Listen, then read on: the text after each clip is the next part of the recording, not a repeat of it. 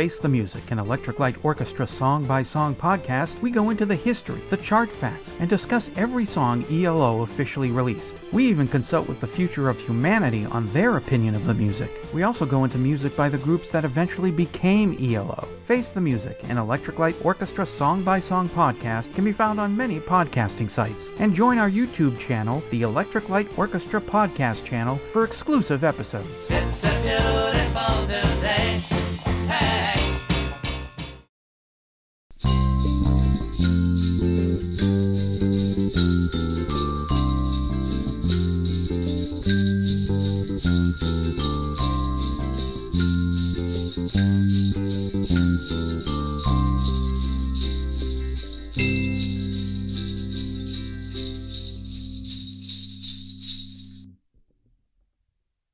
Hello and welcome to Pods Like Us. I'm Martin Quibell, known to my friends as Marv, and this time for the Christmas season, of course, it's the time for good things, joy, festivities, happiness, and all that sort of thing that I miss while I'm at work. But, nasty. But anyway, I'm here with a group of friends to discuss Christmas TV movies. So they're all going to introduce themselves to save me from becoming a bit hoarse, starting with Joe. I'm Joe. I'm from the podcast Keeping Up with the Cardassians. We are a pop culture and Star Trek leaning podcast where we dive into the world of what's happening in pop culture at the time, and also do a rewatch of a science fiction series. We just finished Star Trek Deep Space Nine, which was our first show, hence the name of the show, Keeping Up with the Cardassians. We just finished that run, and now I believe we're going to be moving into Battlestar Galactica here soon. And it's weekly. We come out on Mondays, and it's been going for a couple of years now. It's been pretty great. I was wondering what's going to happen next because I'm still about 2-3 weeks behind. Yeah, spoiler alert, we're moving into Battlestar Galactica.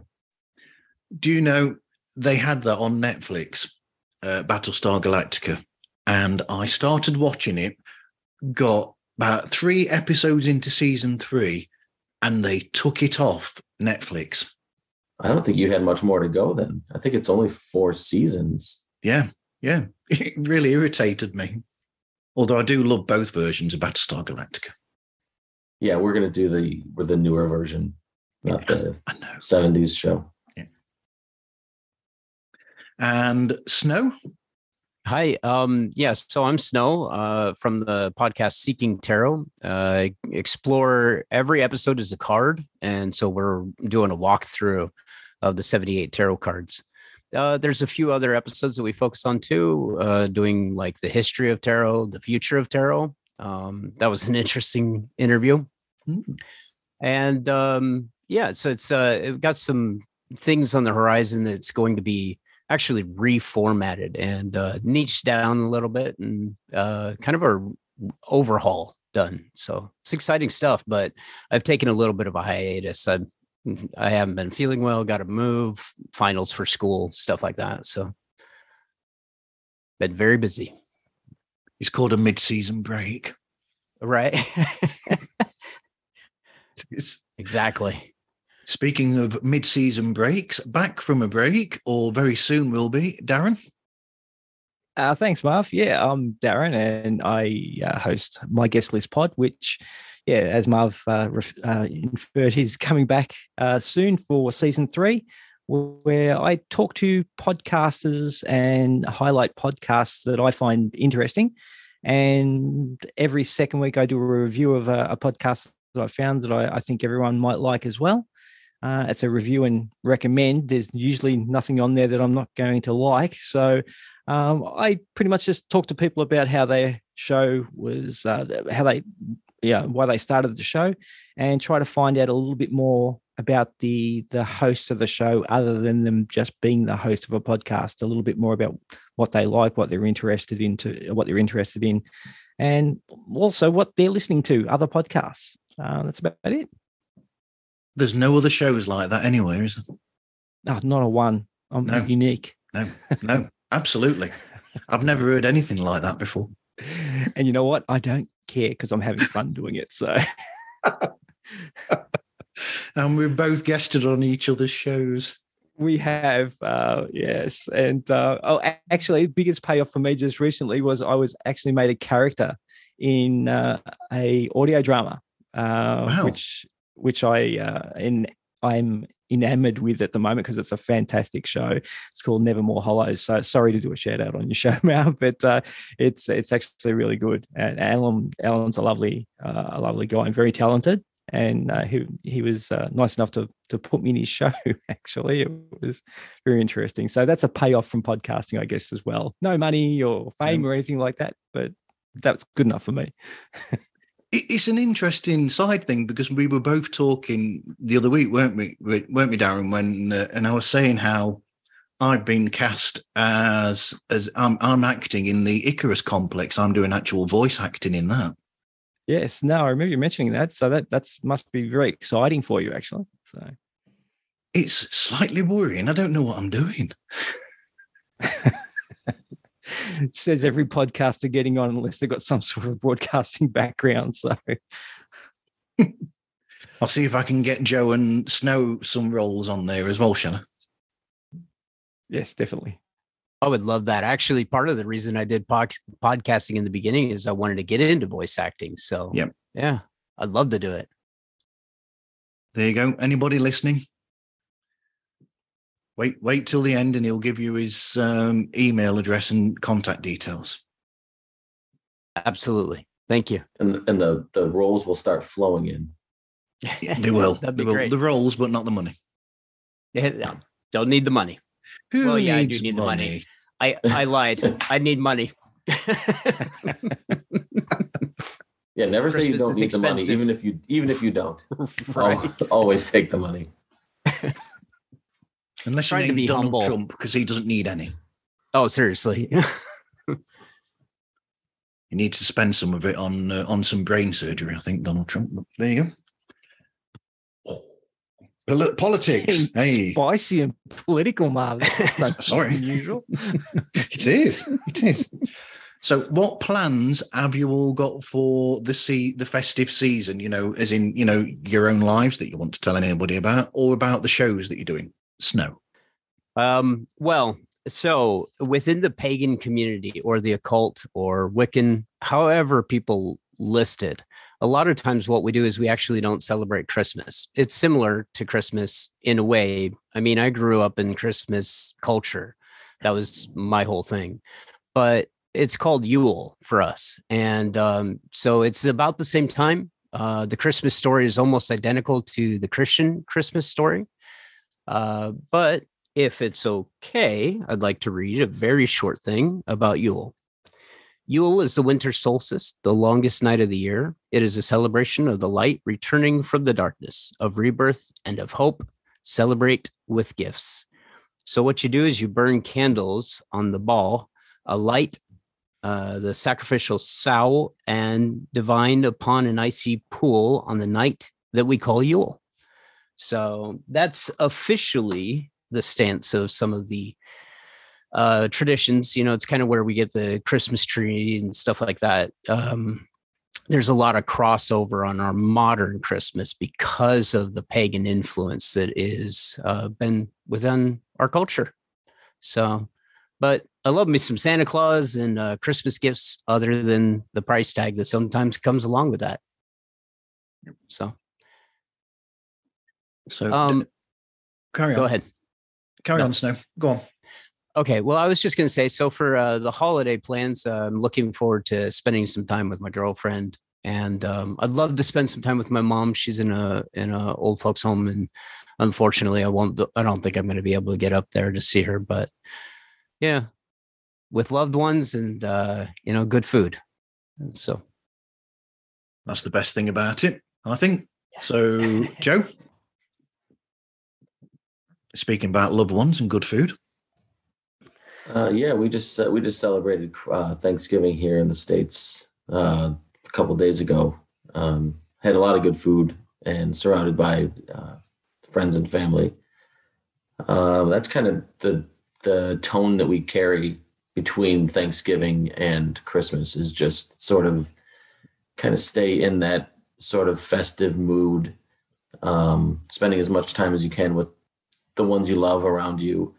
I look forward to spending time with my kids, celebrating with them, with my family, and just kind of, I don't know, doing the things that I like. I like the cheesy stuff. Like I like Christmas music. I like Christmas movies, TV shows. I like putting up Christmas decorations inside and outside. Those are the things that for some can become tedious.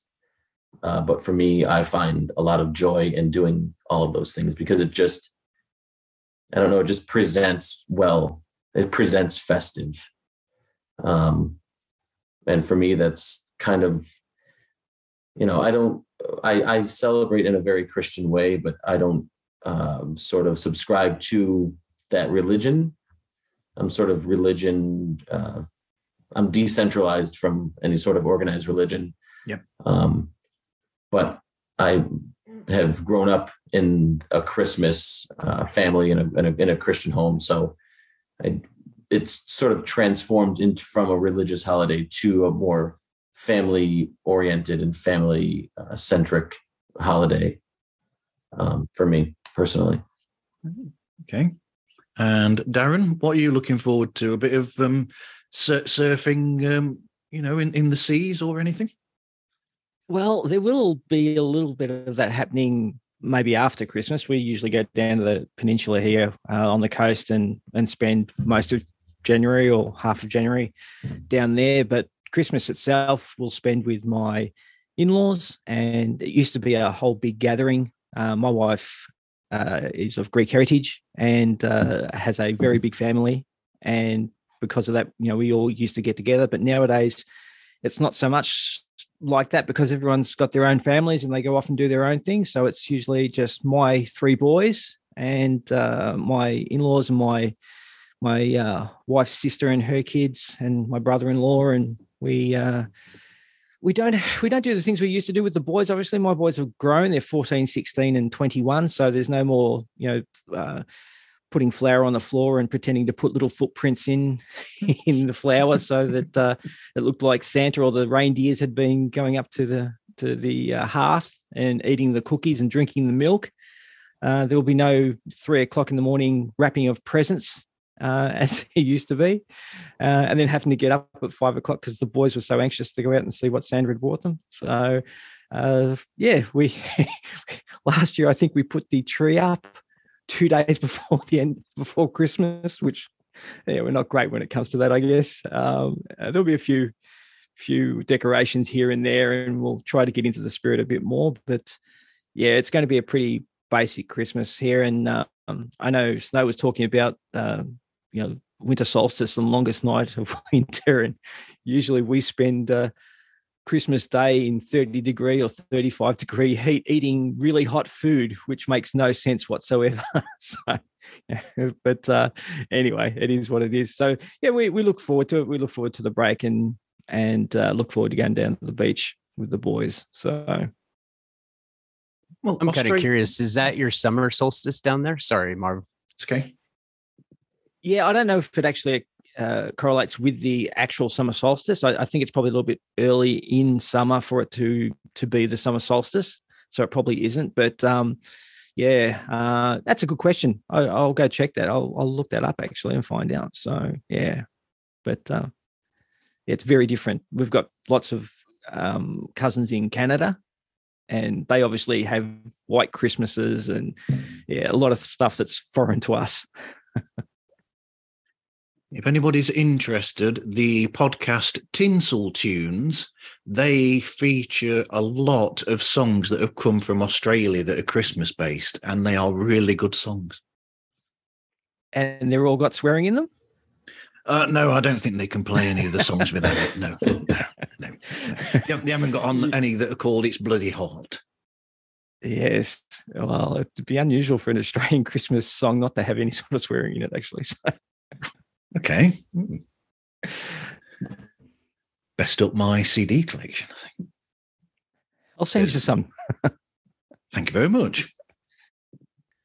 So when what was I going to say? When you were talking about putting the tree up at the last minute, it's all right. It's put me on a tangent already. I'm there. And seeing that fabulous tree that's behind Joe as well. Mine is already up. It's been up for about a week and a half. I'm super jealous. Yeah, it's great. But it reminds me of my mum and stepdad when he was alive. They worked in Saudi Arabia, they did at this point. They worked at Saudi Arabia. So they were there for a long period of time, and then they were coming back in June. So me and one of my older brothers, we went into their house the night that they were due to come back that morning from the airport, and we actually put the tree up and all the decorations, put all the presents underneath the tree, and we decorated the entire house throughout with everything, just so that they could come back home in the middle of June, because they'd missed Christmas at home with the family. And then we were there all waiting for my mum and my stepdad to come back with all the Christmas decorations there and the presents and everything in the tree up. And they walked in and we were there and, shouted, "Happy Christmas." That's a really nice memory. Yeah, that's lovely. I love that. Must have been a lot of work too. Really? To do it in a night. Yes. Yeah. Yeah. And you can still wear your Christmas jumpers or Christmas sweaters as well, because, summer in England's still pretty cold anyway. So it's pretty wet most of the time, that's for sure. I was just having a bit of a dig, but that's all right. Sorry. England, the land of rain. Do you guys get a lot of snow during this time of year then, Marv? During the summer, no. We get a lot of rain during the summer. We don't get much snow during the winter now either, unfortunately. I like snow. Yeah. Thank you. That's all right. Everybody likes snow. Unless you're shoveling it. Yes, or driving in it sometimes. Yes. Listen, I like shoveling snow and driving in the snow. Yeah, I don't mind. It's just idiots that don't know how to drive properly in it. That's where the problems come from. Oh man, tell me about it. Yeah. I don't know. There's something peaceful about driving, maybe around dusk or in the dark. Not dark, but like at nighttime, seeing all the lights and the hustle and bustle of the holiday season in not a snowstorm, but maybe if it's snowing and there's snow on the ground. You're listening to Christmas music on the radio, and it's just, you're in a warm car. It's freezing outside. There's just something kind of romantic in a non relationship kind of way. There's something romantic about that scene to me. Have you got a camera in my work van when I'm working over Christmas? That's me. But that's me running errands in the middle of December. But there's something about when I go out, because I joked about it earlier about working over the period, but there's certain things that you find what joy you can, where you can really, to make things better. So I will be driving around and go from one place to another. But because I'm doing that, I'm going and I'm finding all these different towns and cities and driving through all their decorations that have been left on. There's nobody else around, but there's all the lights there and the trees up and everything. And it's just, like you said, you've got that music on in the background. It's nice to see. And it's almost as though it's just there for you in a way, that because there's hardly anybody else out. I agree. I like driving down neighborhoods and looking at Christmas lights. I know that there's a couple houses in the area I live now that do a big get up for Christmas. They do a lot of lights and they draw a lot of attention. So those are sort of like destination houses that people drive to and sort of take it in. One of the houses also does Halloween, like really a big production for Halloween. Cool. But that was always a thing growing up. My parents would do, like, we would pick one night where it was, kind of snowy or cold or close to Christmas. And we would just sort of drive around the area and drive through different neighborhoods and look at the Christmas lights in the neighborhood that everybody had put up. We would do that every year with the my little ones. Christmas Eve.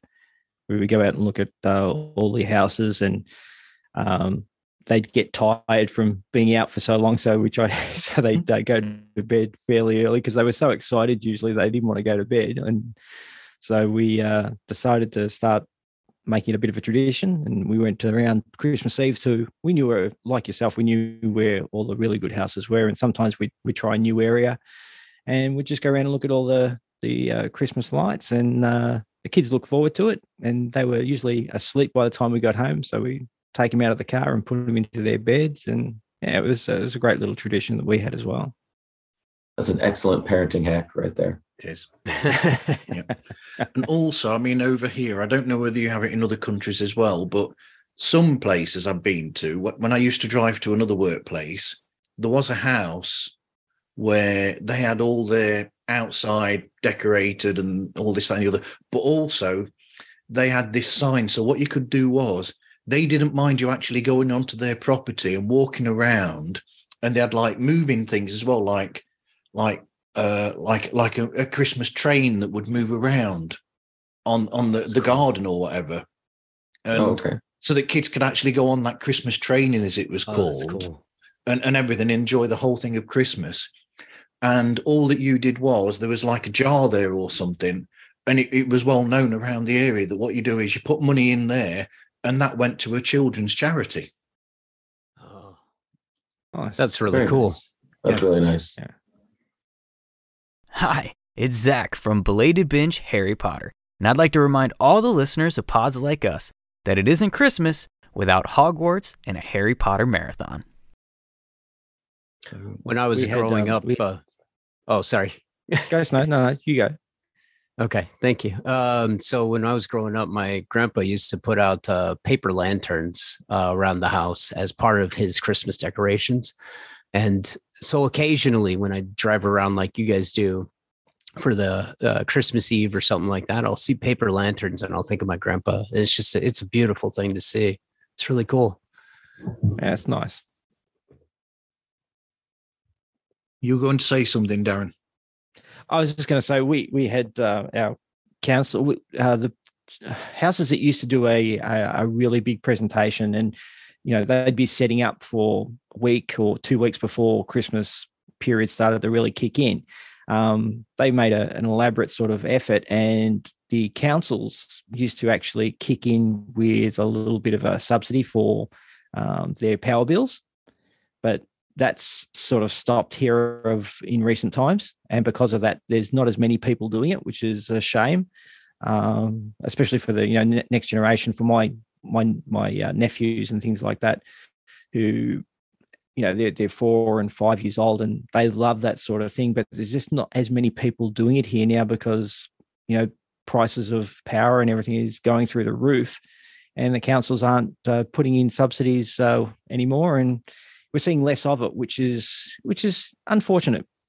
The Christmas spirit is not what it used to be, especially, I look back on when I was that sort of age, and there was maybe I'm looking back with rose-colored glasses, but it seemed like there was a lot more made of the Christmas time than there is nowadays.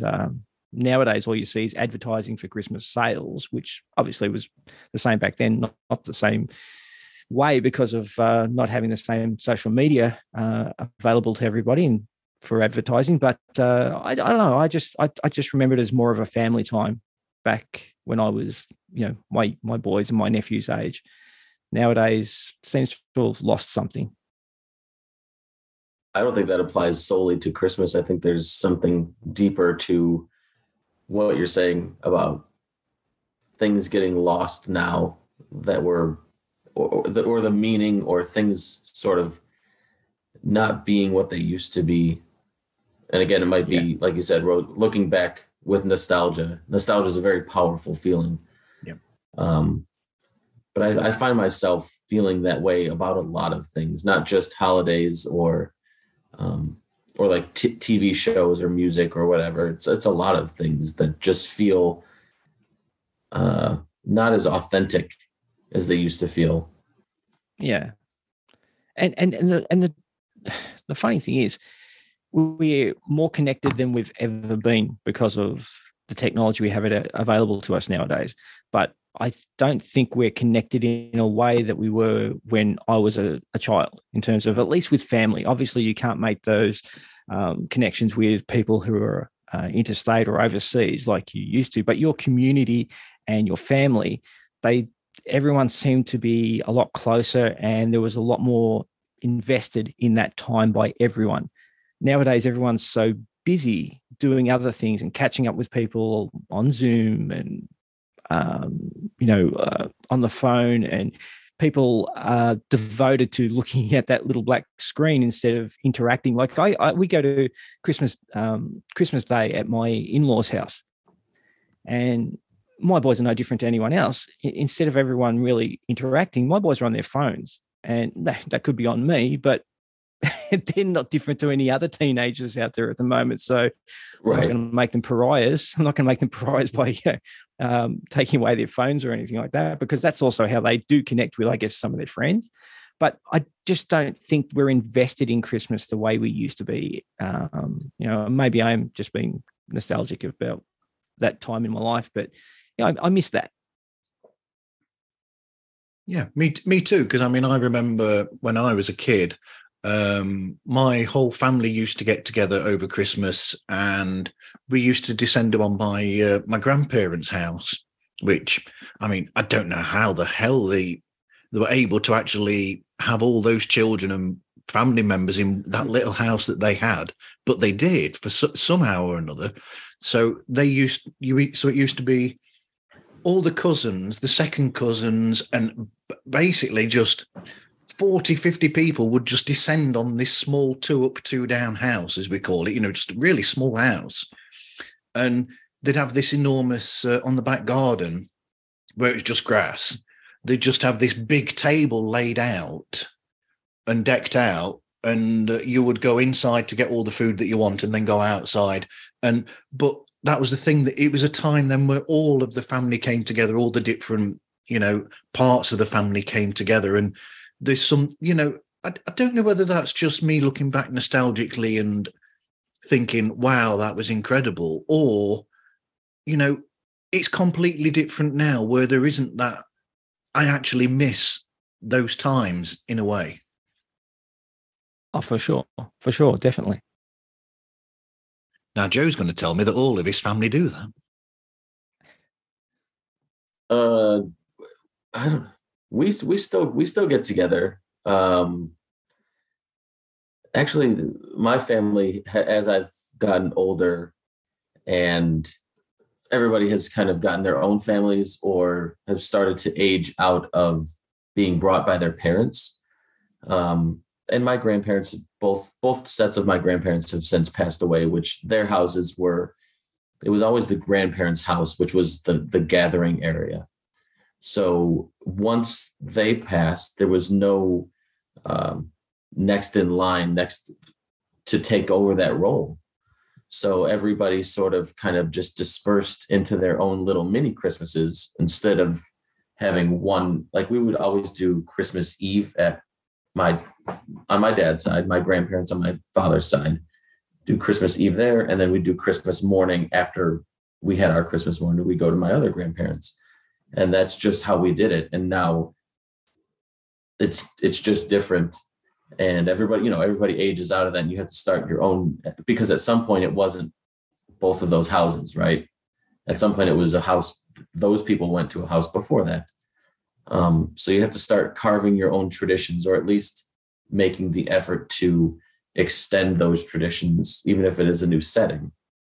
But mostly we've all kind of done our own things. So now it's my family does our own little mini Christmas. But I do look back fondly on Christmas Eve and Christmas morning. They were distinctly different feelings, surrounded by the same central group of people, or like how obviously the holiday is the same, but like they were two distinct gatherings. They felt different.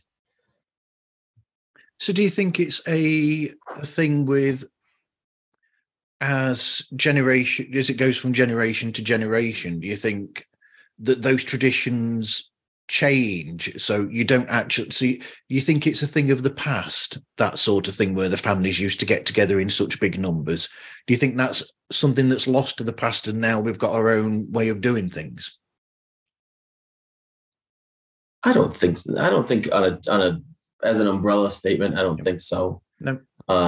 I think there's still a lot of families that do that. They'll have Christmas at a central location every year. That's my family is so like I'm divorced, so I have like an every other Christmas sort of thing. So I can't necessarily, I would have every Christmas at my house or at my ex's house or something like that, right? But with things like that, and there are a lot of people that are in that boat where you have to sort of share, or there are people who aren't, there are people that a lot of their family live farther away. So to travel now is incredibly expensive. It's time consuming. It's not, I mean, it's easy. Traveling is easier than it's ever been, but at the same time, it's really not, because it's more expensive than it has ever been. And to gather all those family members, to have like the Home Alone type Christmas where everybody is in the same house and there's, 40 or 50 people from all over, all corners of, sometimes all corners of the world. That's a difficult thing to do, but I would have Christmas every year at my house if I could, and have my family come and have my extended family come and be a central gathering point for like a Christmas celebration, even if it wasn't on Christmas morning or Christmas Day. I'm going to say something incredibly sad now, but I am the son of a broken marriage. So that was really difficult for me after that period, in a sense, where we were split up as children. Me and my two older brothers were split up, so that they ended up being with my father and my dad, and I was with my mum. So then from around the age of, I'd say about 11 or 12, well, actually from 10, I was coming up to 11 years old, I lived with my mum and they lived with my father. So they were split Christmases in a sense, where I was always with my mum and they were always with my dad. So not until we were adults were we all living close to each other again and were able to get that relationship back again. And now I can't think of Christmas without actually seeing them. It's been difficult the last 2 years, during the COVID problem, actually not being able to get that closeness. I mean, that's really been really difficult. Yeah, I sort of understand what you're talking about there, Marv, because when I grew up with my grandparents, but I was the only grandchild there. My half brother and half sisters were living with my mum and my stepfather, and so we didn't really have Christmases together. We would actually go visit them, but there weren't Christmases together as such. And it's not quite the same situation as what you went through, but I was talking probably before we actually started recording, about how we have these big Christmases now, or we have these big Christmases with my wife's family. And that's what I probably refer to more than I do my childhood, because my childhood, there was only one Christmas where all the cousins and everyone and aunties and uncles got together at our house. And I remember it distinctly, because we had a big table in the middle of our dining room, and I got a fort.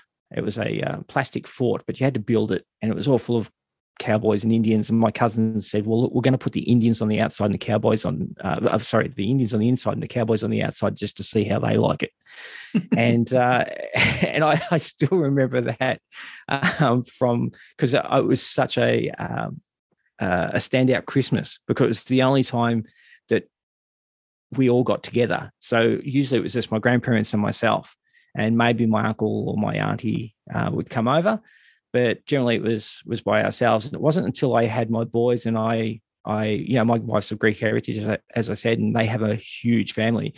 But I started to experience that Christmas, and every year was the same thing. We'd all go to my mother-in-law's at Easter. There's another designated family that would, they always do Easter, and they do a big spit and things like that.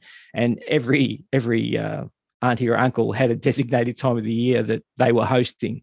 And I got used to that. And now, because like Joe said, everyone's sort of making their own little family units and they're celebrating with friends and family by themselves. And we don't have that same interaction with the whole family like we used to.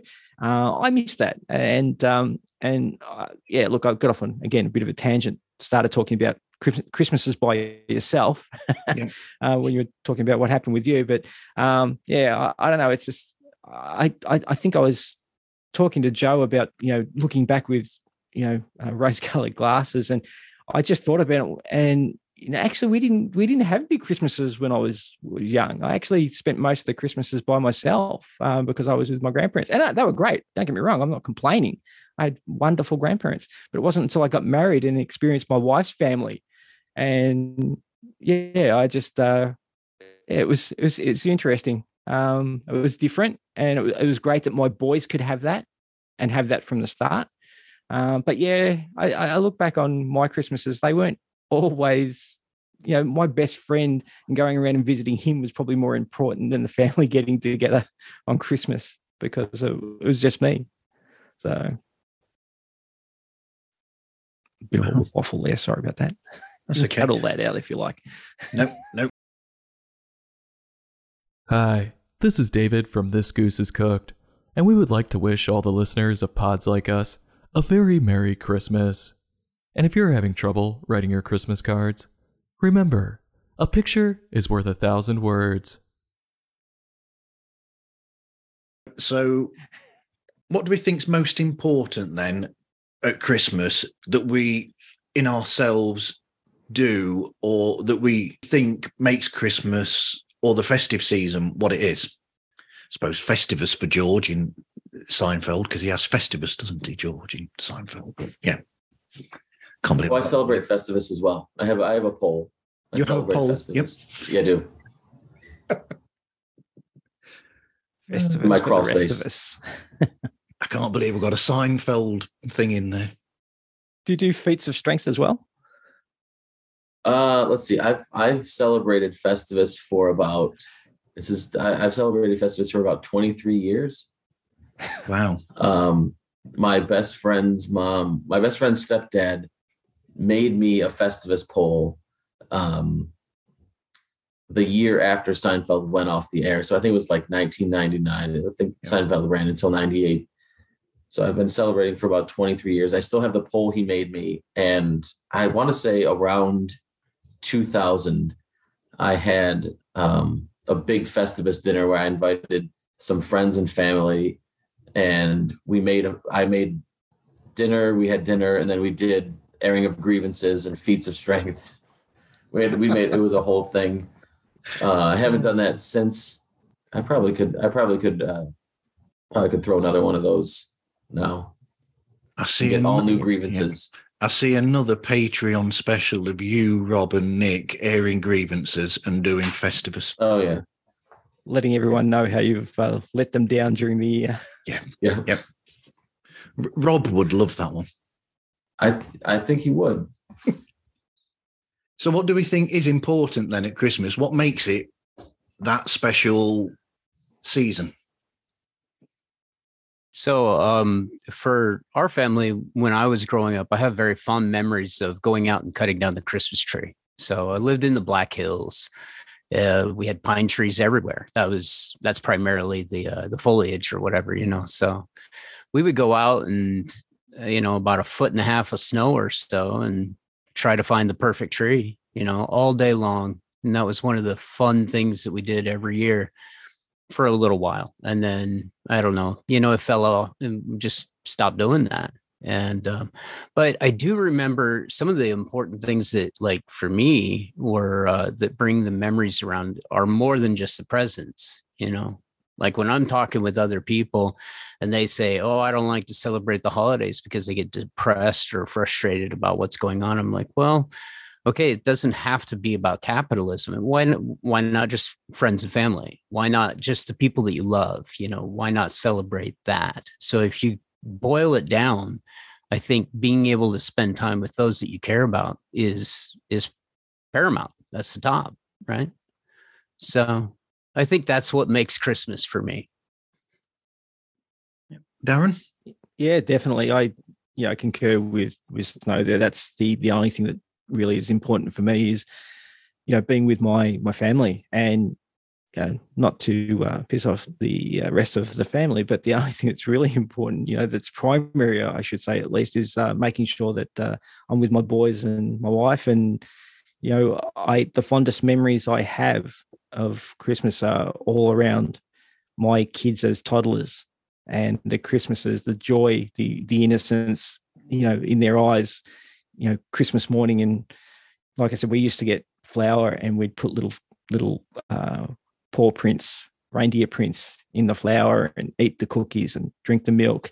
So that the wonder in their eyes when they thought that Santa, it just legitimized it a little bit more, because I'm sure there's kids who are going, oh, there's no Santa and things like that, but it legitimized it a little bit more to them when they saw that. And the look in their eyes was, this is something that I'll never get back. I look at my boys, I love the boys. They've got 2 teenagers and a 21-year-old, but the happiest times were when they were toddlers. And Christmas was just one of those times where that innocence of childhood really played out, and you could just see it, and it's something special. And there's nothing else for me that really says Christmas more than that with my immediate family. So I don't like the fact that people think that because it's Christmas we should be nice to each other. Should be nice to each other all year round, not just pick certain days or certain seasons. So yeah, I with a lot of the advertising that's out there, I think a lot of that's all put on and a little bit superficial. So yeah, for me, it's family. That's the only thing that's really important. Okay, Joe? I mean, I think family is obviously the correct answer here, if there is one. But the question itself is subjective, and I think the beauty of the holiday season, whether I'm talking specifically probably Thanksgiving Day through New Year's Day. Yep. The beauty of it is you can find something to extract joy from. If you don't live around a lot of friends or family, there are other things that the season offers. There's themed music, or there's TV shows, or there's movies, or there are things from your childhood you can sort of go back to, and it sort of evolves from your childhood. Like the commercialism, like the getting presents is like the only thing that matters when you're 8 years old. Like, what is under that tree for me, right? Yep. And looking at it like that as an adult, you're like, well, that's not necessarily a great way of thinking. But when you're a kid, that doesn't matter. That's kind of what your world revolves around. And then you sort of evolve into, now it just means more time to see your kids, or other young people in your family, whether it's nieces or nephews or whatever. Do that circle of life through the holiday season. To me, it is family, but I do extract joy from. I like the hustle and bustle of the holidays, like how busy it is. There's something I extract joy in just knowing that people are going to and from places, looking to buy things on their lists, or they had an idea and now they're trying to put together the perfect Christmas, or I don't know. I find joy in all aspects of the holiday season. But I think, like Darren and Snow said, it really does revolve around spending quality time with the people that are in your life that mean the most to you. Sometimes that's friends, sometimes that's family, sometimes that's somewhere in between. But finding the time to spend with people that mean the most to you, you should do that. Like Darren said, you should be doing things like this all year round. But really, the central idea of the holiday season is to sort of do that in a very profound way. I'd like to think that those people with the hustle and bustle, that they're going around and what they are doing is making those times with the family better by what they're doing is preparing to make that great time for the family. That's what I'd like to think that they're doing when I see people rushing around. I always think that. I always put together a backstory for people I see that are that are out. Yeah. Like I see a cart loaded with food, and I'm like, okay, what is that meal going to look like when it's finished? And like the conversations that are going to be had over that food, or what is that gift going to look like when it's wrapped up under the tree, and then the look on the child's face when they open it, or the look on the giver's face when they see the joy on the receiver's face. Like, so there's a lot of depth to these micro situations along the way that pay off at the end. And I just love that there is a payoff. Like that those gifts might not end up in the state that you're in, that those could be shipped around the world, and somebody else could be opening that in England or in Australia or in in other parts of the country. And there's just so much there. Absolutely. Now then, here is me trying to create a transition. But one of the good things about Christmas is when you are just sat down enjoying time with your family, just chilling after a nice dinner or really good time, and perhaps sitting down to the television together. And I mean, what sort of things memories have you got out of those sort of situations? Well done, Marv. Nice segue, Marv. So, Snow, what sort of memories of television have you got from years past at Christmas and festive time? Glad you clarified that, because I was thinking how heavy they used to be, and if you weren't careful, they'd tip over. So, we had touched a little bit on this, just thinking about some of the claymation, stop motion, Rudolph the Red-Nosed Reindeer, right? And Frosty the Snowman. Miss some of that. Charlie Brown, his I don't even remember, what is the name of that Charlie Brown special for Christmas? Is it Peanuts Christmas, or I don't know. There is a Charlie Brown Christmas. It's Charlie Brown Christmas. Okay, yeah, that's it. But thinking about that, and it's like that's a really cool story. Did you know that the guy that wrote it, Charles, was told to not air that? That was not supposed to be aired.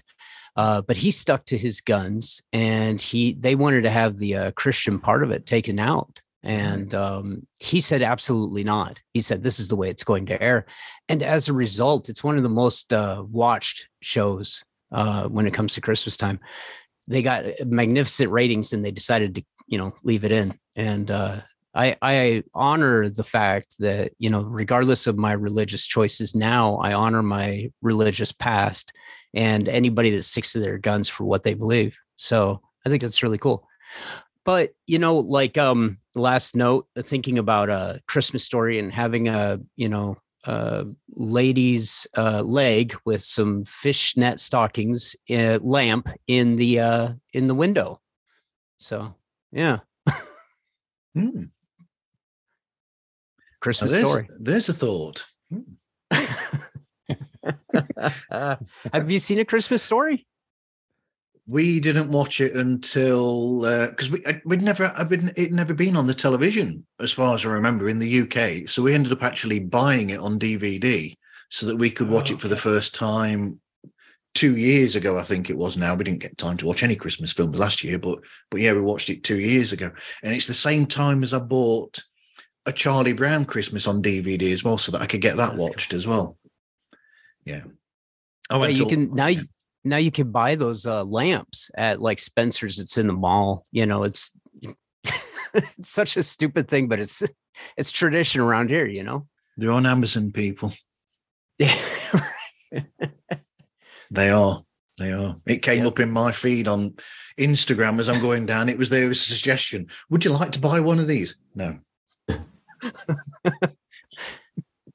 Swipe. They're getting really good with those suggestions, though. I've been caught a few times. You've bought that many DVDs of Star Trek. It's incredible. So, did you actually buy the what we left behind? Did you buy that on DVD, or did you watch that streamed? By the way, Joe. I watched it streamed. Yeah. Rob has the a physical version, which at now I wish I would have borrowed, because he said there's some pretty magnificent special features to it. Some things that they cut out, and just a little more in-depth interviews. But I streamed it. We've gone off on a tangent again there. Yeah. But yeah, I ended up in one big fell swoop. I think over the period of a couple of years, I bought a load of Christmas things. So I got the Christmas Story. I got the Charlie Brown Christmas. I got Christmas on Sesame Street, I think it's called, or something. And then I've also got a Sesame Street version of A Christmas Carol as well, that I bought on DVD. So there you go. That's a good one too. It is. I like that one. Yeah. I do love me some Sesame Street, even as an adult, and Mr. Rogers. Yeah. Yeah. We're going on a tangent here, but I was introduced to Sesame Street when my real daddy we were stationed in Germany. So I was there really young. I ended up going to Germany when I was about 6 months old. We went over there and he was stationed there. And on their television in the barracks was American television. So the only thing obviously American television, you've got Sesame Street, even in the early 70s, when I was really young in 1970, 71, and I was there 71 to 74, I think. And that's what we watched. We watched Sesame Street on the television. So there you go. But we're being really sidetracked here, aren't we? So, so what are your favourite memories then of television from Christmas then, Joe? Like I mentioned earlier, the Rankin and Bass TV shows, that the 30-minute, like Rudolph, Frosty the Snowman, also a Charlie Brown Christmas. These were all staples every single year. But for me on TV, there are two things that come to mind there, and they're movies, but they were always on TV. So every year, TV, I believe it's TBS, a station here in the United States, will play at least Christmas Day, maybe Christmas Eve as well, but it's all A Christmas Story. It's just it's back to back to back. It's 24 hours of the same movie. 4 hours.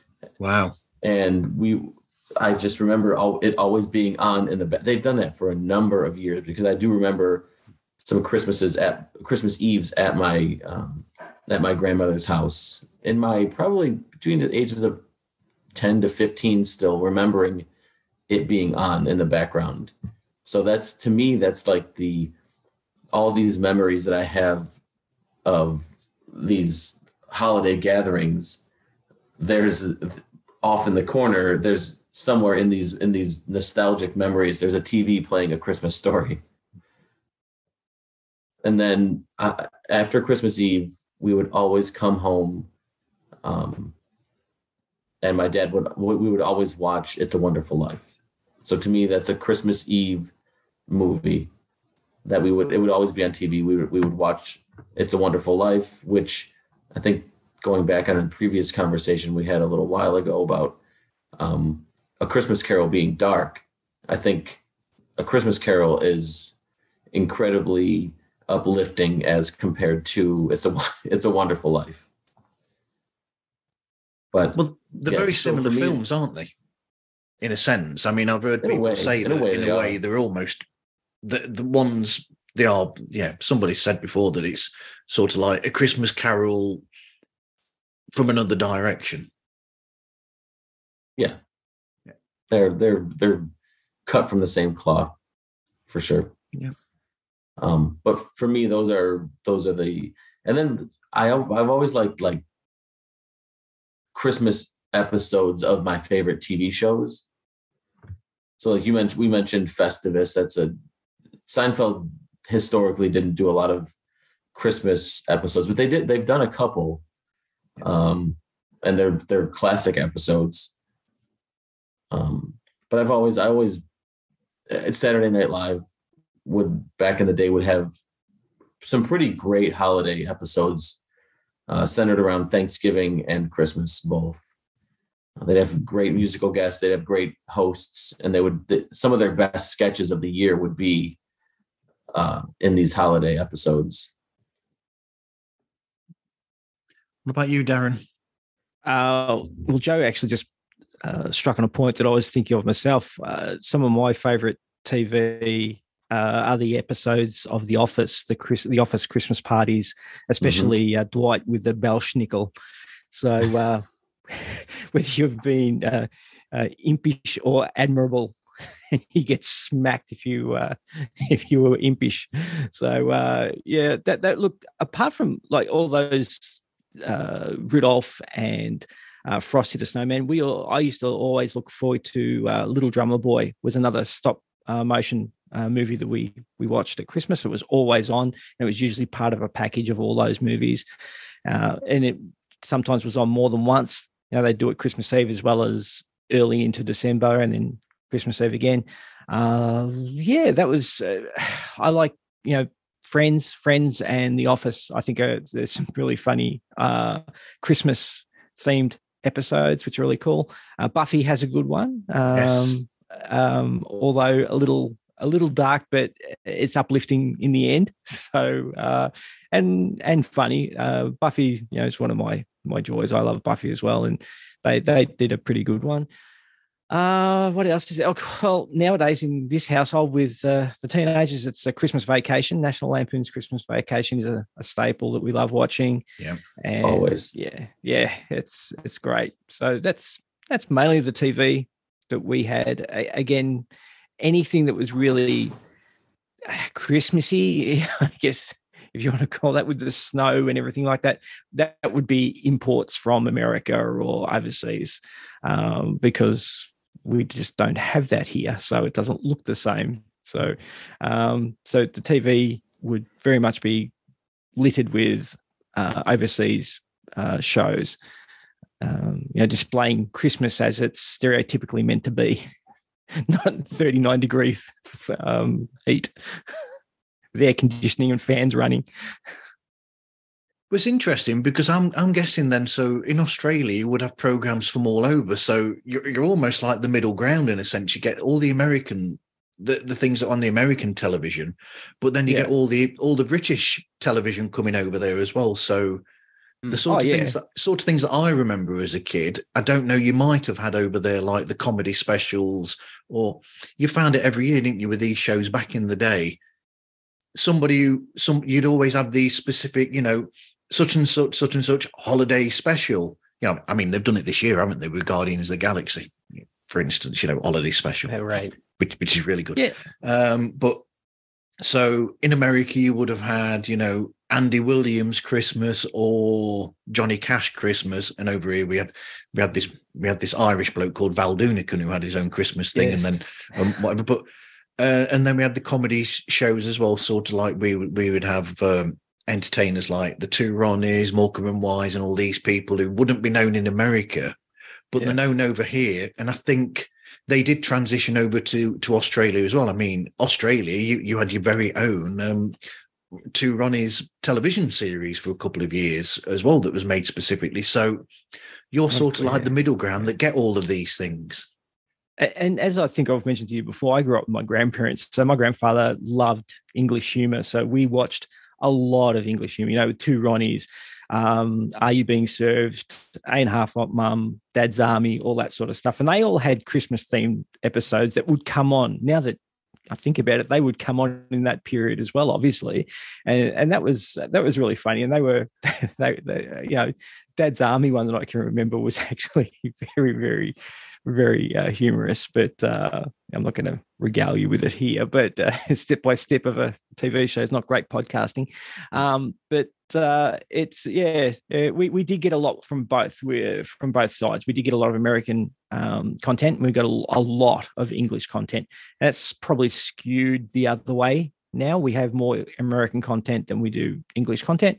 But yeah, no, there was we knew of, Val Doonican, and we knew of Andy Williams as well, but we never had big specials like that. We'd have carols in the Domain, which we still have now, which was a get together of all Australian artists that would sing Christmas carols at the My Music Bowl here. And that would be telecast, and that would be 3 or 4 hours or whatever it is, or 3 hours, I think it is. And that was a constant for us. But yeah, we had more input around Christmas from overseas, I think, than locally made content. Hi, it's Stephen. Hi, I'm John Mackay. Hi, it's Stephen. Hi, it's Paul. And we are from Trimming the Musical Fat podcast, and we want to wish Marv and all the Pods Like Us listeners a Merry Christmas and a Happy New Year. Yeah, but I'm guessing that you had big entertainment shows in America as well, like, where there'd be like a couple of hours or something. You'd have different types of entertainment on those shows, would you?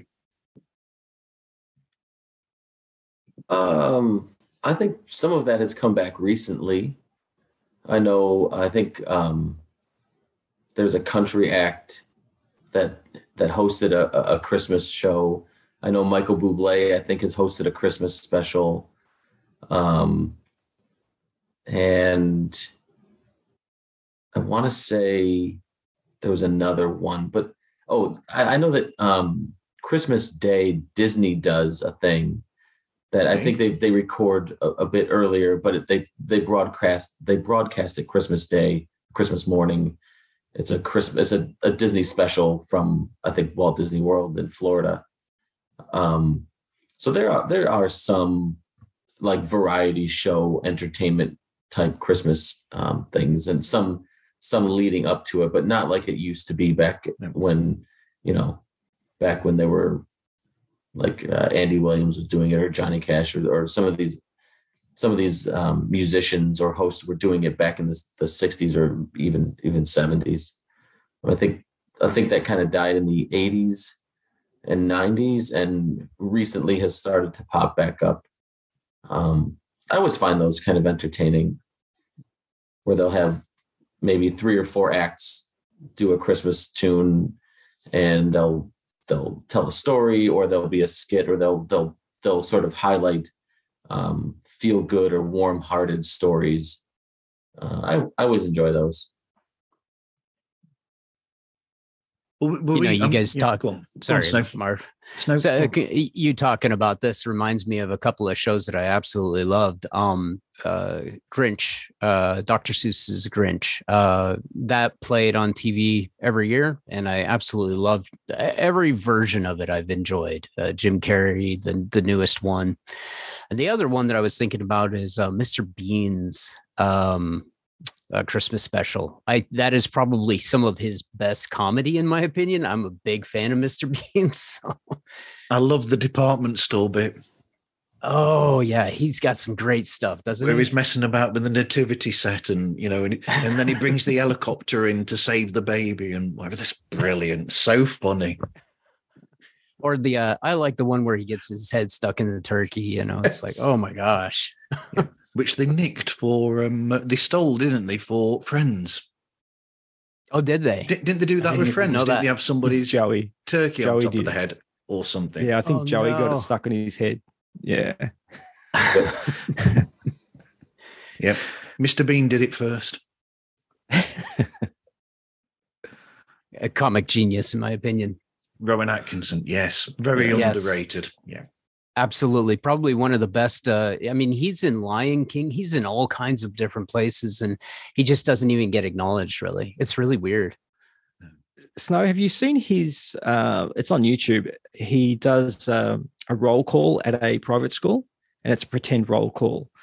And it's very, very funny. And the other one that he does that's really good is he's a waiter in an Indian restaurant when a bunch of rugby fans come in, and there's no one there. It's actually a skit he did on as part of his show, and he's just talking to an empty table with chairs around it, but pretending like there's people there, and he's just working off the reactions of these invisible people, and it's very, very funny. You should actually YouTube both of those, and he's really good. Is that the Mr. Bean character? Or is Rowan No. doing somebody else? Yeah, no. In the Indian restaurant one, he's just an Indian waiter. He's taking the persona of an Indian waiter. And in the other one, he's just the headmaster at a private boys' school, and he's just doing a roll call. And I think they're funny. I think most people would think they're funny. I'd love to watch it. That sounds awesome. Yeah, maybe not. It's maybe not stuff that's probably accepted the same way nowadays as it was back then. So, but if you take it in context of when it was done, I still think it's funny. So, Darren, we've gone past that because you've already mentioned It Ain't Half Hot, Mum, and you won't be able to make that show anymore. yeah, definitely not. Oh God, for so many reasons too. You can't black so people many up nowadays. reasons. So many reasons that show would not be made nowadays. Joe and Snow, have you ever seen an episode of It Ain't Half Hot, Mum? I believe so. Yeah. Can you say that again? I didn't quite hear you. It's called It Ain't Half Hot, Mum. It's about a theatrical group, a military theatrical group in India. And their sergeant major is a very much dyed-in-the-wool career military hard-ass officer, a hard-ass non-commissioned officer, sorry, because he was a sergeant major. Yep. And he has a theatre group that he's in charge of. And it's oil and water, but it makes for a funny context. And you'd have to see it to really appreciate it. But there's a lot of reasons why that series wouldn't be made nowadays. But again, it was funny when it was airing, I guess. Then, Did you like it, Marv? Yes, I did like it. I did think it was funny when I watched it. Yeah, when I was a kid. Yeah, I don't know whether I'd like it now. Maybe. Honestly, I probably still would. And maybe I shouldn't say that, but I think it was funny. Humor's humor. And I don't think anything that was done in it was done with any sort of, ill feelings or anything like that. It was a different time. Yes. And a different time since. I mean, I still think that, Paul Hogan missed the boat. He could have actually done a Crocodile Dundee Christmas years ago, 20 years ago, 30 years ago. Yeah, it could have. Yeah, definitely. Could have. Can't get much more Australian than Paul Hogan. So, and that's the unfortunate thing. A lot of the people from overseas, they don't know about the Paul Hogan show. No. That was his best work. Crocodile Dundee is what it is, but that was not his best work. His best work was done years ago in the show that he did here and was aired on Australian TV. That, in my mind, was the best stuff he ever did. Yeah. And very dangerous at times as well. Oh, God, yeah. Some of those stunts he did. So, what was the guy's name? I can't remember his name. I'll have to find that now. That's going to bug me. But while you're looking for that brings something to mind, in passing, where you've mentioned the Saturday Night Live Christmas specials, and that's something that bugs the hell out of me because we don't get Saturday Night Live in the UK. So the back history of people like, famous people like Eddie Murphy and all these top people that come from these comedy shows in America, I don't really know to that degree. I've caught bits on YouTube, but that's only because we now have YouTube. But back then we didn't have YouTube, and I wouldn't have known any of that from that background that they've got. So it's something that's slightly irritating, but also strange probably for Americans to hear that I don't know anything of Eddie Murphy before 48 hours. No, I think some of that is similar to like it's Rowan Atkinson, right? Mr. Bean. Yep. I'm aware of him as Mr. Bean and I'm aware of, I'd say maybe 10% of his work. And I know just like the movies and some of the skit comedy that they would air it on Comedy Central here in the States. So I would absorb it that way. And just like you mentioned, Paul Hogan, having a show of the Paul Hogan show. I didn't know that. I know Paul Hogan as Crocodile Dundee, and that's it really.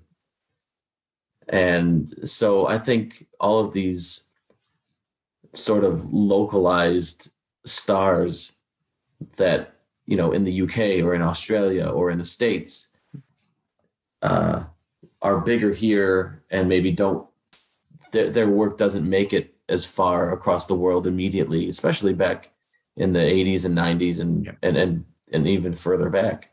Now everything is kind of everywhere. If it's made now, everybody's getting it. You don't really miss out on much now, but a lot of that material didn't travel quickly. So I didn't know about Mr. Bean until he was already a legend in the UK.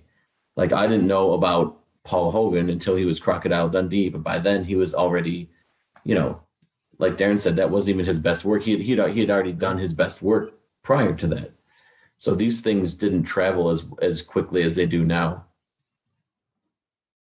Yeah, I would say because I've actually caught the Paul Hogan show. I mean, that's the weird thing is I actually know Paul Hogan from that show because that was on in the UK, Darren, out of interest. Yes. Okay. So I caught that over here. And should we say that Crocodile Dundee is the safer side of Paul Hogan's humour? Put it that way. Yes, yeah, it's definitely the safer side. His stuntman, by the way, was called Leo Wanker. So that was the stuntman. So he would get showered with a fire extinguisher no matter what he did. So as soon as he finished even halfway through a stunt or banged his head on a door, they come out and put the fire extinguisher on him. But it was a lot funnier when you actually watched it. But that show was really good. And the funny thing is that Strop, the guy with him, was actually married to Delvin Delaney, who was the girl on the show as well. And he's a brilliant guy, and he was the brains behind that whole series. But I can't remember his name. But I just remember him as Strop. But yeah, he played like a dunce in the show. But the guy was brilliant. He did a lot of other stuff as well. I have very fond memories of watching the Paul Hogan show. So there we go. Have we got any more Christmas TV memories? Anybody? Actually, I had to pull up a list on Google just to see what was out there. A lot of the stuff I've watched, but I don't remember it. I'm busy looking for a DVD set of Rankin Bass so I can watch all of those. To me, those are best viewed over the air television. I've watched, as technology advances and everything becomes more and more higher def and clearer, it sort of takes a little bit from it. You see that it doesn't look as great as it did when you were a kid because you weren't really looking at it critically, right? You're not looking at it as like a creator, like, oh, that doesn't really line up, or I can see the stop motion animation is way more noticeable now than it was back then. Like, I don't need a 4K version of a Charlie Brown Christmas or any of these things. I just, to me, they're just best viewed in front of the TV, like over the air with commercials. And I don't know, that to me, I don't need high def versions of these things. Speaking of which, Joe, you guys have all seen Frosty the Snowman. As a kid, did that movie ever scare you a little bit in terms of it was? Well, I remember just being a little bit like I've watched The Little Drummer Boy, I watched the other movies, and I watched Frosty the Snowman going, I'm not getting a great vibe. It was a little bit, I don't know if it was the animation or it was the characters that were in it, because there were some nasty characters in there as well. But yeah, that one just seemed to be something I thought, oh, okay. I think to me it's like the time bomb, right? It's the anxiety inducing, like, is Frosty gonna melt away and like Christmas is no more? Like it almost plants the seed of anxiety in you, like.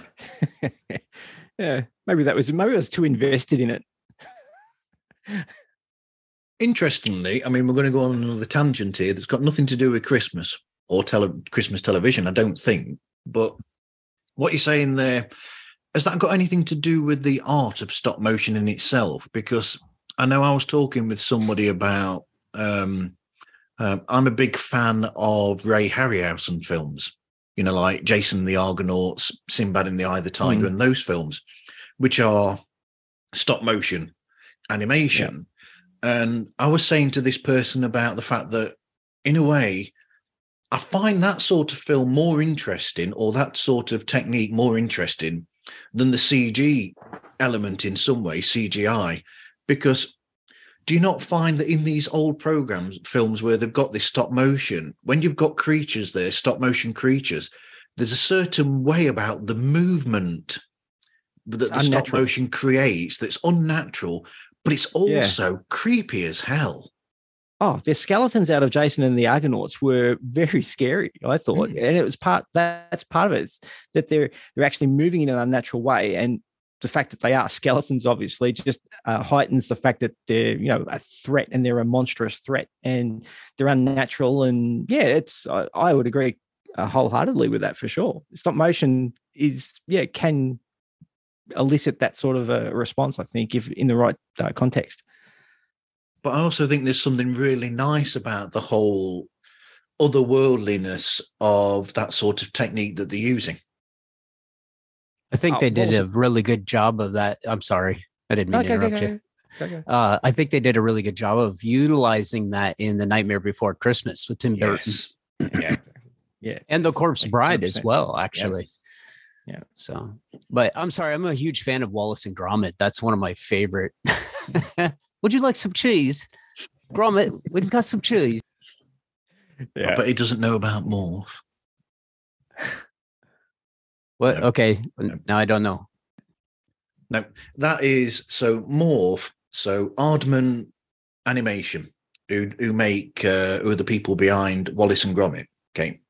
They started out Aardman Animation as a group who did they did this little character that was just like, it looked like a ball of clay with like a head on top and eyes and then feet, but basically looked like a ball, it looked like clay technically walking around. And he was called Morph, and he was part of an art program for children. So it was about an artist called Tony Hart, and he just, you know, he'd show you these bits of art. It's a bit like Art Attack, all these other programs where he'd just make these pieces of art out of whatever's lying around, blah, blah, blah. And then in between, in little intervals between, you'd have these little adventures going on with this little claymation character called Morph. And that was the start of where Aardman Animation came from, basically. That's where they first started. Well, Pingu's like that as well. Yes. The penguins. Yeah.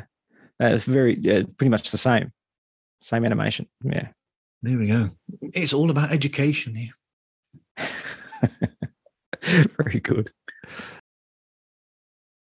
Hi, this is Amy Hughes from Cool for Cats, a Squeeze podcast.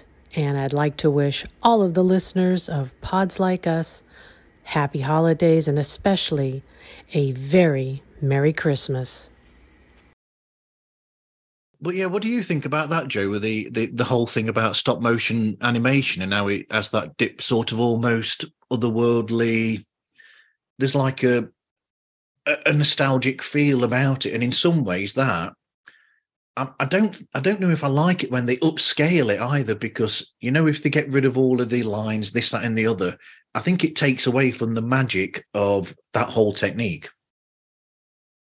Yeah, I agree. I think I don't know what it is about the art of stop motion animation, but it does feel very I don't want to say I don't want to say childlike, but there's something Magical. youthful, magical about it. Like you're not going to make a stop motion film that is, some sort of like adult drama, right? It's gonna be some sort of something that's mostly whimsical or child friendly or sort of youthful. I mean, I think The Nightmare Before Christmas, I think, is maybe the one that does it best, where it sort of bridges that gap between adulthood and childhood. Yeah. But most of the ones we're talking about are children's shows that we still enjoy as kids or as adults. But I enjoy the art of it. I don't need to see it in high def. I enjoy the art, and it nothing else looks like it, right? No other animation, CGI or hand-drawn animation, or nothing else looks like stop motion. No. And to me, it's like somebody told me that you can make homemade marshmallows the other day, and I didn't realize that. I didn't know you can make homemade marshmallows. But to me, I know is that marshmallows are sold in the store. I can get them. They come in 3 sizes: the size of your fist, regular size, and and the little ones you put in your cocoa. Like I don't need to know that you can make them at home. I don't need to know the ingredients of marshmallows. I don't need to know the nutritional facts of marshmallows. None of this stuff is important. Just all I need to know is I can buy them in the store. Size of your fist? A marshmallow of the size of your fist? Yes, they have. You would be surprised. They have jumbo marshmallows, and then the regular size, which are just the regular size marshmallows, and then the mini ones that you put in your hot chocolate. Okay. Yep. I'm sorry, haven't you seen Ghostbusters? I have. But and then they make the one that's the size of New York City. Really, New York City. You got it size of Empire State Building here. Yeah. I bought a bag of those jumbo ones the other year. They were great. I was eating one for ages, just one. They're enormous. That's tooth decay on a stick right there. That's crazy. Yeah, but you're happy with it though, aren't you, while you're eating it? It's only later on that it bugs the hell out of you. Yeah, you get one of those, then you go, oh, you should see the size of my coffee cup. Should see the size of the dentist bill. It's probably the dentist that invented it. Got to keep them in business. Yeah, it's self-perpetuating, definitely. You're getting me with a pet hate there. Dentists that tell you off for eating certain things, and you think, you eat that stuff as well. Don't have me on. Come on.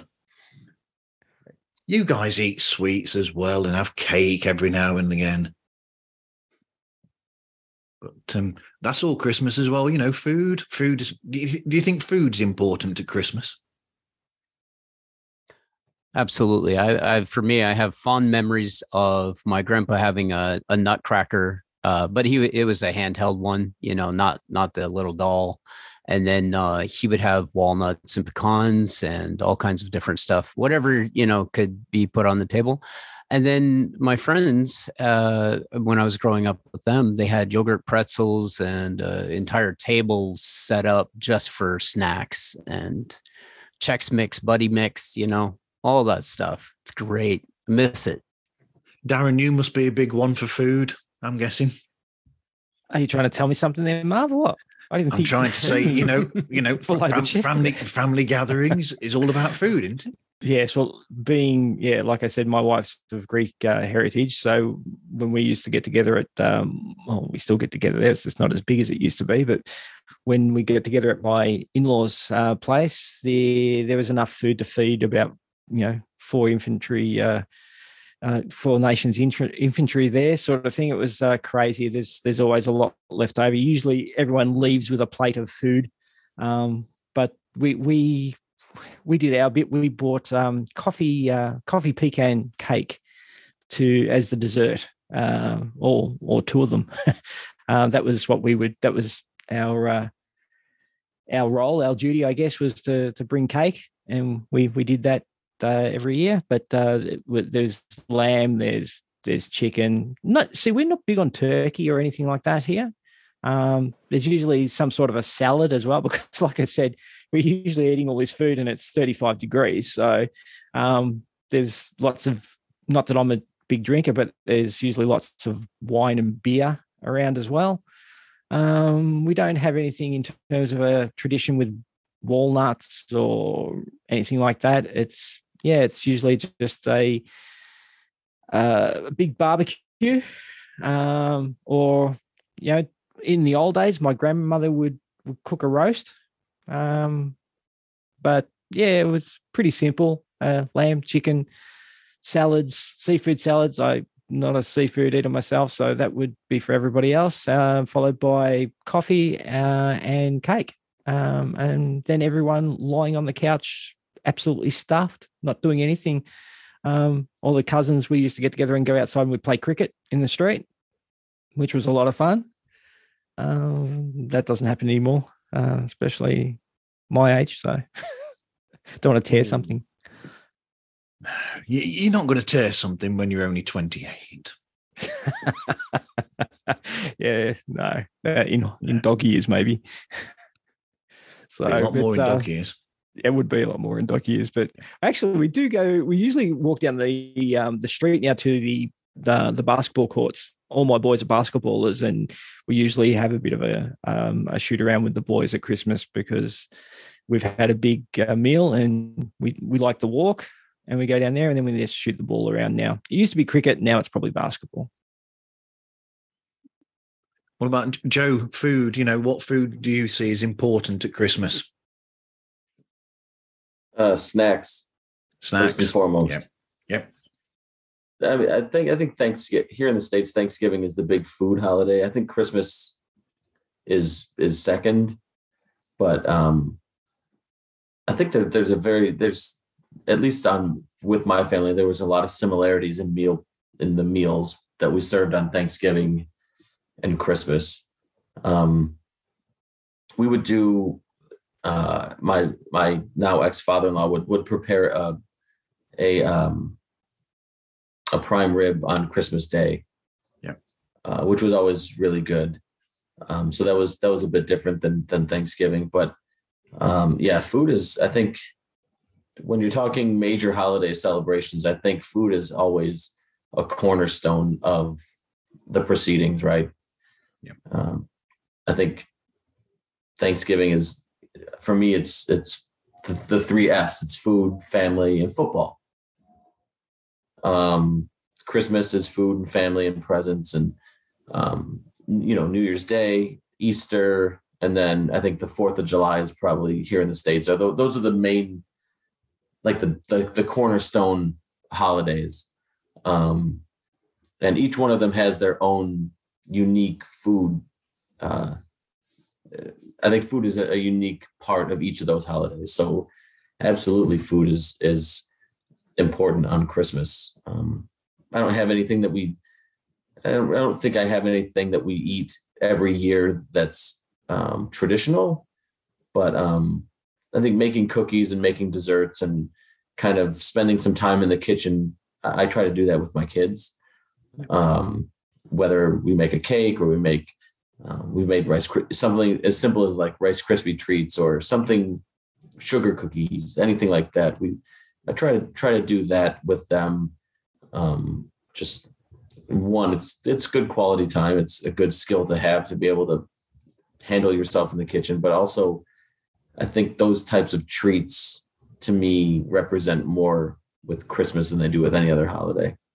Finger foods, things that you can kind of take and go, because a lot of it is like, if you're at a gathering, you're up and you're walking around, or you're mingling, you're talking, you're doing all sorts of other things. There might be a dinner served, but a lot of the time is spent maybe on your feet or kind of interacting with other people. So you got to eat on the go, and a lot of that is sort of like finger foods or snacks or things you can take with you. Agreed.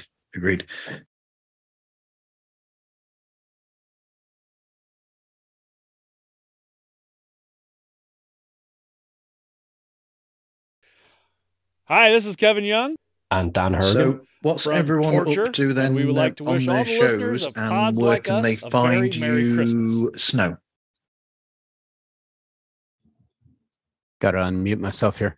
Like I'd mentioned, we're going to be doing a complete overhaul of the show where it's going to be focused more on directly just the individual card, and then going to be doing tarot readings on YouTube. I'm setting up for that soon, and that's going to be kind of focusing more on YouTube and TikTok areas there. You can find me on every platform. Seeking Tarot Podcast is just about on every platform out there. And then contact me. I'm mostly these days on Instagram, and email is seekingtarot@outlook.com. Pretty easy, pretty simple. So going to be doing some fun things with making coffee mugs and stuff like that. So cool. Thanks. I've had fun. Me too. So how about you, Darren? You muted. Just unmuting myself. So the show is coming back in December. So I guess I haven't really acknowledged the holidays too much with my show. I don't do a special Christmas show, although the first interview show that I will be doing or will be putting out is dedicated to movies that are Christmas movies that are not Christmas movies, if you know what I mean. So obviously Die Hard, things like that. So it was a choice of one of my guests. So we go over 5 movies that are considered by many to be Christmas movies, but are not Christmas movies. So then just power through until then. Don't really think we'll be doing anything else Christmas themed as such. None of the review shows that I've got coming up have got anything to do with Christmas whatsoever. So personally, just working through until taking the main days off and then having time off in January. So there might be a little bit of a break from the show for a couple of weeks. So I haven't planned that. I've actually got a lot of shows under my belt that I might actually just put out when I'm down the beach. And that's about it. And like Snow referred to his show, I guess you can pretty much find my show everywhere at My Guest List Pod. And you could head on over to myguestlistpod.com if you wanted to leave me a voice message. And I'm generally on Instagram and Twitter, although we are on Facebook as well. And I am on Facebook as well. There is a group there as well. But that's about it. Really enjoying recording shows again because it's been a bit of a break, but back into it full on, and that's why I'm trying to do more stuff like this and get back into the community a little bit more with people like yourself. And obviously this is the first time I've met Joe and first time I've met Snow, which is great. So enjoying being back. Okay. And Joe, keeping up with the Cardassians? We haven't done any Christmas specials or anything like that, although I will take your idea from earlier under advisement, and that could be something that will be in the works. We just wrapped, like I said at the top of the show, we just wrapped up our run with Star Trek Deep Space Nine. That is the first 101 episodes of our show. So if you are interested in rewatching Deep Space Nine, or you're in the middle of rewatching Deep Space Nine, go ahead and jump in at any point in our show. And we would do 2 episodes at a time. And you can sort of listen to us as you rewatch the show. Going forward, we are on a little bit of a break right now for a week or 2. And then we're going to jump into Battlestar Galactica. And the format will be similar. We'll just be reviewing a different show on the second half of the show, which I know Nick is looking forward to. I'm on the fence about, and Nick or Rob couldn't be less thrilled about. Like Snow and Darren said, we're on all the social medias. We're on Twitter at Cardassians Pod. We're on Instagram. We are on Facebook. You can find our show anywhere you get your podcasts. If you like the show, you listen to the show and you like what you hear, go ahead and leave a review or leave a rating or share it with a friend. Or if you don't like it, share it with a friend, share it with somebody you don't like. If you think our show is garbage, then share it as a joke. But no, seriously, we're just having fun and going to keep the train rolling with more content, and I don't see an end in sight. So we're having fun. And yeah, thanks for having me on again. Now I feel like it's an annual tradition. I'll have the group around us is different every year, and the topics are different. But I feel like now I have to show up every year. We'll do Christmas music next year then, because you've done film, television, be music for next year for you. Perfect. There we go. What was I going to say? I feel a bit let down in a way, because I was looking forward to hearing yours and Rob's particularly take on the Guardians of the Galaxy Christmas special. Oh, we're not ruling it out. I'm just saying we don't do a specific Christmas show. But again, with your help and with your motivation here today, that could be changed. I think maybe we will do something. But you won't find Worf there because he's not a very merry man, is he? No, he's not. He hates fun more than Nick does.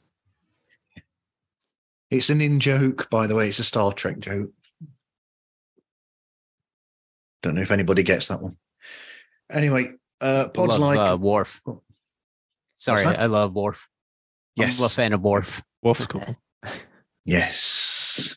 Yeah. I don't think Joe is a fan of Worf so much. I don't hate him. He didn't really. I don't know. He didn't do much for me over the course of Deep Space Nine.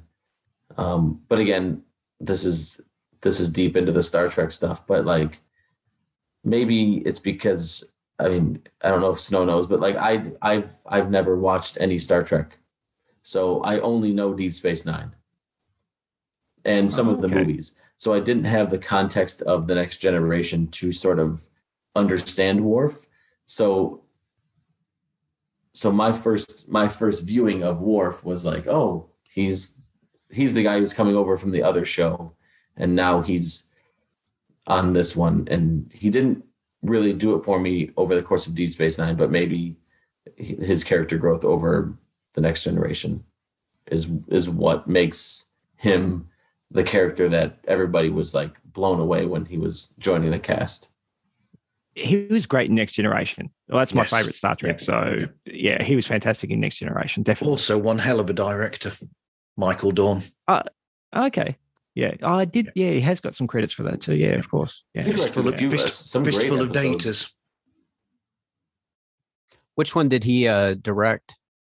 Gone of Deep Space Nine. I can't remember. What did he direct to Deep Space Nine, Joe?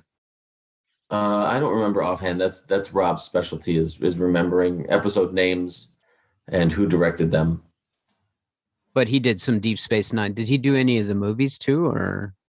No, I mean one of the big ones that he did of Next Generation that you would remember would be A Fistful of Datas. He was the director of that one.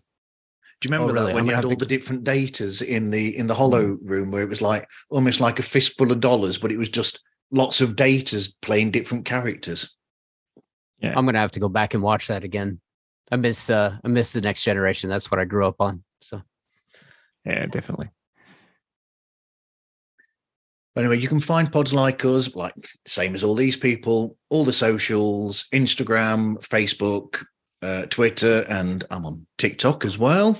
And you can contact me through podslikeus@gmail.com.